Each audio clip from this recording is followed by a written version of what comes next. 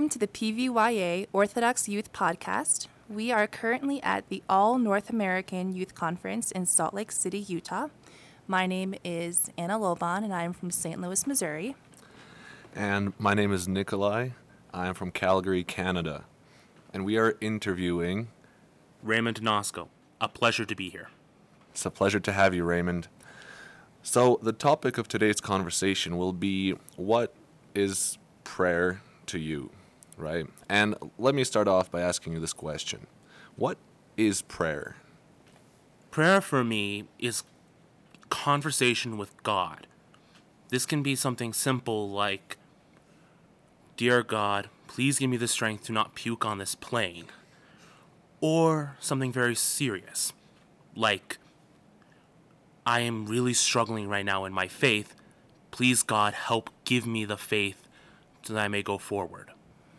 So you mentioned, different levels of prayers, right? Like, as you said, it can be as small or as big and life-changing. And is there any difference between those two prayers, those two types of prayers? In my opinion, there is no difference between these two levels of prayer. Much like when you have a father, when a kid asks him, "Father, can I have this toy?" You'll listen to him. Or it can be something very serious like, "Father, I'm really, really struggling right now with doing the right thing." And both are types of communication, but it's all both important to the father, but it's just different levels of communication, but all the same. I really like how you compare prayer to communication. Could you share a time that prayer was particularly helpful, either to yourself or someone that you know? Sure thing. One time in my life where prayer was greatly appreciated was when I moved to my current home in the Upper Peninsula of Michigan. During the first winter I was ever there, it was one of the worst winters in living memory. It was the third coldest and the fifth snowiest. To give some context to this, it was over 320 inches of snow, and there was 80 days where it did not reach above freezing. Terrible winter. That really sounds like it. You'd be very right there. Anyway, this winter, it got colder and snowier, with the snow constantly building higher and higher, and I was not very strong in my faith at that time, so I just didn't have something to help me with this. And there were times when I thought, "Dear God, is this how I'm going to die in the snow?" And I finally sat down and prayed, "God, please help me. I can't continue on like this." And shortly thereafter, we got one of the best days I've ever had in my life. It was a bright, sunny, clear day with a color blue that you almost only see in the mountains on a clear summer day. And yet, here it was in the middle of winter, above freezing, barely a breeze, and just peaceful. It genuinely increased my faith in God by seeing this glorious day. Yes, for sure. I really do understand what you mean. After some blizzards and really heavy snowfall, just that peaceful day when you feel like, God is with us, right? And I know we've talked so far about individual prayer, but there's also prayer at church, liturgical prayer, where a lot of people are praying for the same cause. And do you think, is there any difference between, or should I say, which prayer is more beneficial in what scenarios, in your opinion? If you could, tell us what your thoughts on that. No problem. I don't see a difference in whether communal prayer or individual prayer being more beneficial. They are both equally as great for the soul, because when you are praying by yourself, you can ask God deeply personal things that affect you and that is very important. But when you pray as a community, you're praying for things for the good of that community, and it brings you together in unity. And there's a special strength that comes from that unity. Yeah, good point there. I like that. Strength. I really like what you said there. Like, one thing that comes to mind is we're told that when two or more are gathered in Christ's name, their God is also. So there have been times that I personally have felt that when, even just praying with my family at home. Yeah, you just said, when two or more gather in his name, he is also among them. And that special bond is something you can't quite get with individual prayer, but it is still greatly benefit. And while I'm not trying to downplay the value of individual prayer, I also do not want to downplay the great spiritual benefit communal prayer brings about. So, from what I understand, prayer is prayer, and we have to do it either individually or in a group, right? With our close ones or at church. And prayer is literally I don't even know what to call it, like the cornerstone of our belief, right? Communication with God. And saints spend their whole lives, praying. And that's why they become who they are. Yeah. I have one question I'd like to ask. In light of the recent past few years with the COVID pandemic, we've had a lot of distractions in church. Some people can't even go to church, and a lot of people are trying to pray with a live stream. And there's just been a lot of distractions in prayer. Could you share some ways that you've been able to pray amidst distractions? Yes. Now, with distractions, it is very easy to get off course, and for many people, these distractions just take away. And many people get downhearted that they can't pray as well at home as they do in church, for there are many more distractions.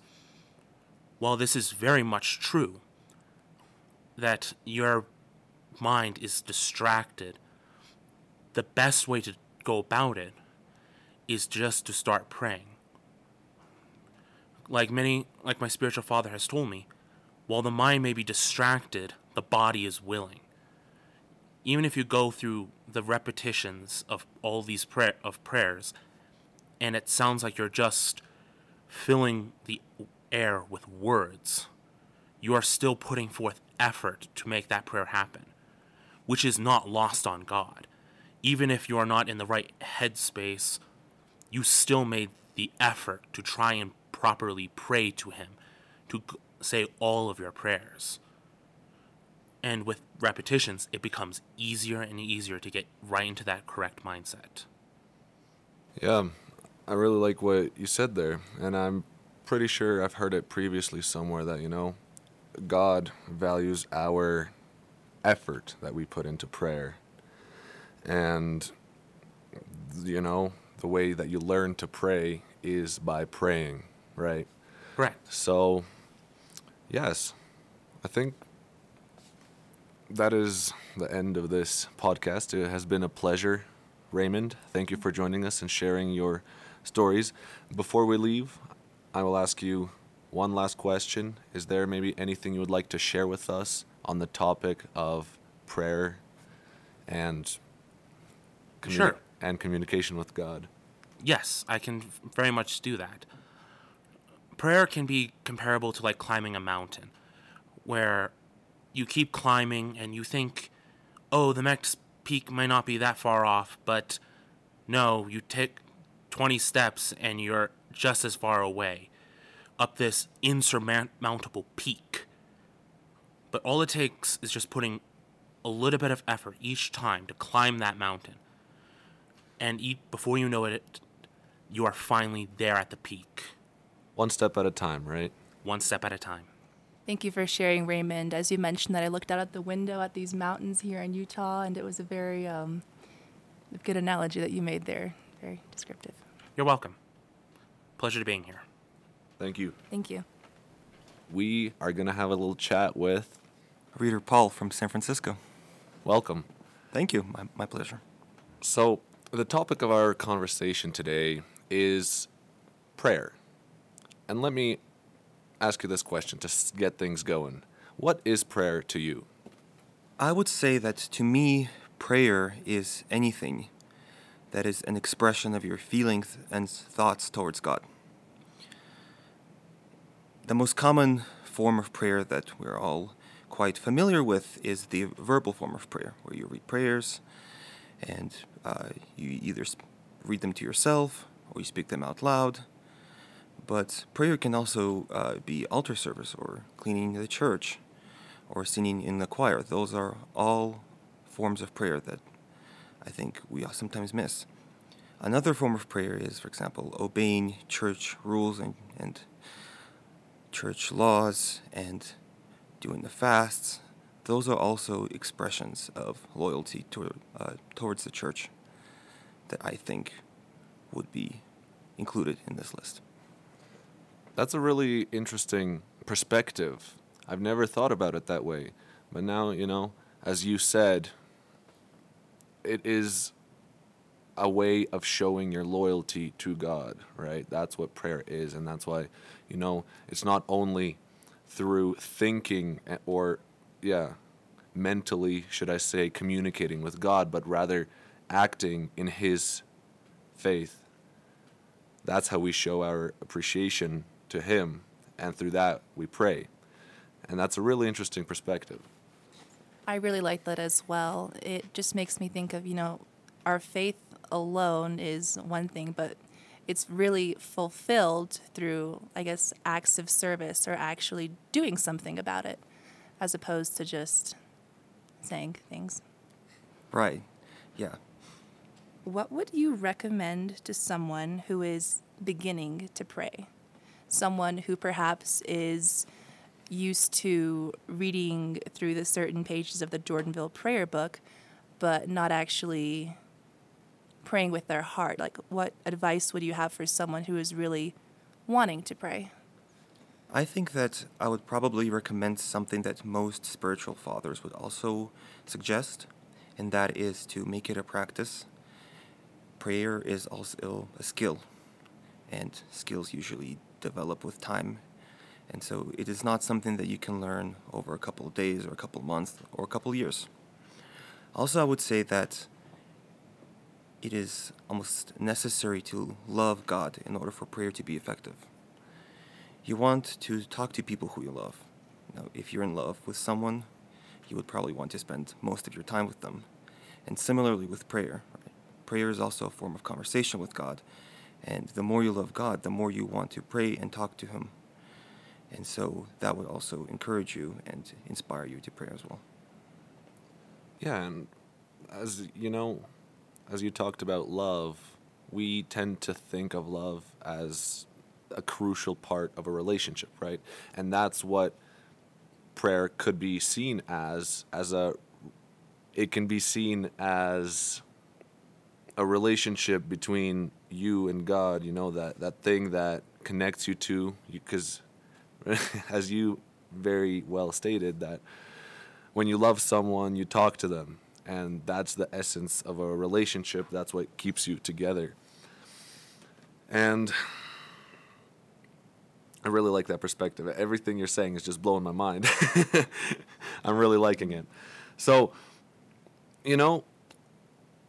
we're talking here about praying to God, but we can also pray to saints. And I wonder, what do you think, or maybe what the difference is between those two types of prayers? Or is there any difference? I would say that fundamentally, all prayers are subject to the will of God, or all desires are subject to the will of God. When you pray to a saint, you are indirectly asking for God. You are indirectly praying to God. You are indirectly involving another person in your petition. So I could either ask my dad something that I want from him, or I can enlist my mother to do the talking for me. And praying to saints is, I think, also part of that. Praying to saints, you can love the saint, but if there's no love for God, then the saint cannot really do much for you. I think it's also crucial to remember that saints are also still alive. That's why we can pray to them, because they are in heaven listening to us and interceding on our behalf. I thank you for sharing that. I like what you said about prayer helping you to determine the will of God. I feel most of us are either college students or we're already in our early careers. Could you share a time that prayer was particularly helpful, either to you or to someone you know, or if there's a certain story that you could share about prayer? Yeah, I would say that my personal experiences are pretty personal, and I think you would not have. I wouldn't be able to give good context for it to really be meaningful to some of the listeners, but I could share how important prayer was to St. John. One of the stories that I heard while serving at Sabor was how St. John would pray for hours and hours while consuming the gifts after a service. Normally, this is a job for one of the deacons, and they might take about 30 minutes to an hour to consume the gifts. But St. John would pray for hours and hours while personally consuming the gifts. And this prayer sustained him through most of his pastoral work. It's even more impressive that he would do this almost every day. St. John would try to serve every day and pray to God like that, especially in the form of the divine liturgy. Thank you for sharing. This really brings to mind that prayer really does give us strength in our own weaknesses. I mean, like, we're nothing compared to God, but if we turn to Him, however feebly, instead of relying on our own strength, we can find a lot of strength to live out our lives and follow His will, and just stuff becomes more clear, I feel, when you pray. And I'm sure that's what it must have been like for St. John. He found a lot of strength in that prayer and knew it could sustain him throughout his life. So I think this was a really good conversation. Thank you for joining us, Paul. It's been a pleasure. Before we say our final goodbyes, I just want to open up the stage for you. If you have any final comments or any stories you'd like to share with us and our listeners, feel free to right now. I would say that I feel like a lot of people sometimes feel like prayer can be some form of magic.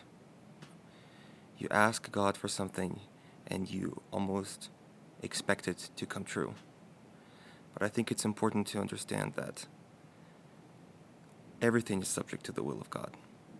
Prayer might be one of the methods, how you investigate the will of God. But the will of God may or may not match up with what you want and your desires. Just like Jesus prayed in Gethsemane, as a human, he would really rather avoid being crucified. But in his perfection, he gave us an example of how to always condition our wants on the will of God. So I think that is probably one more thing I would like to add. Thank you, Paul. Thank you for sharing. Thank you very much.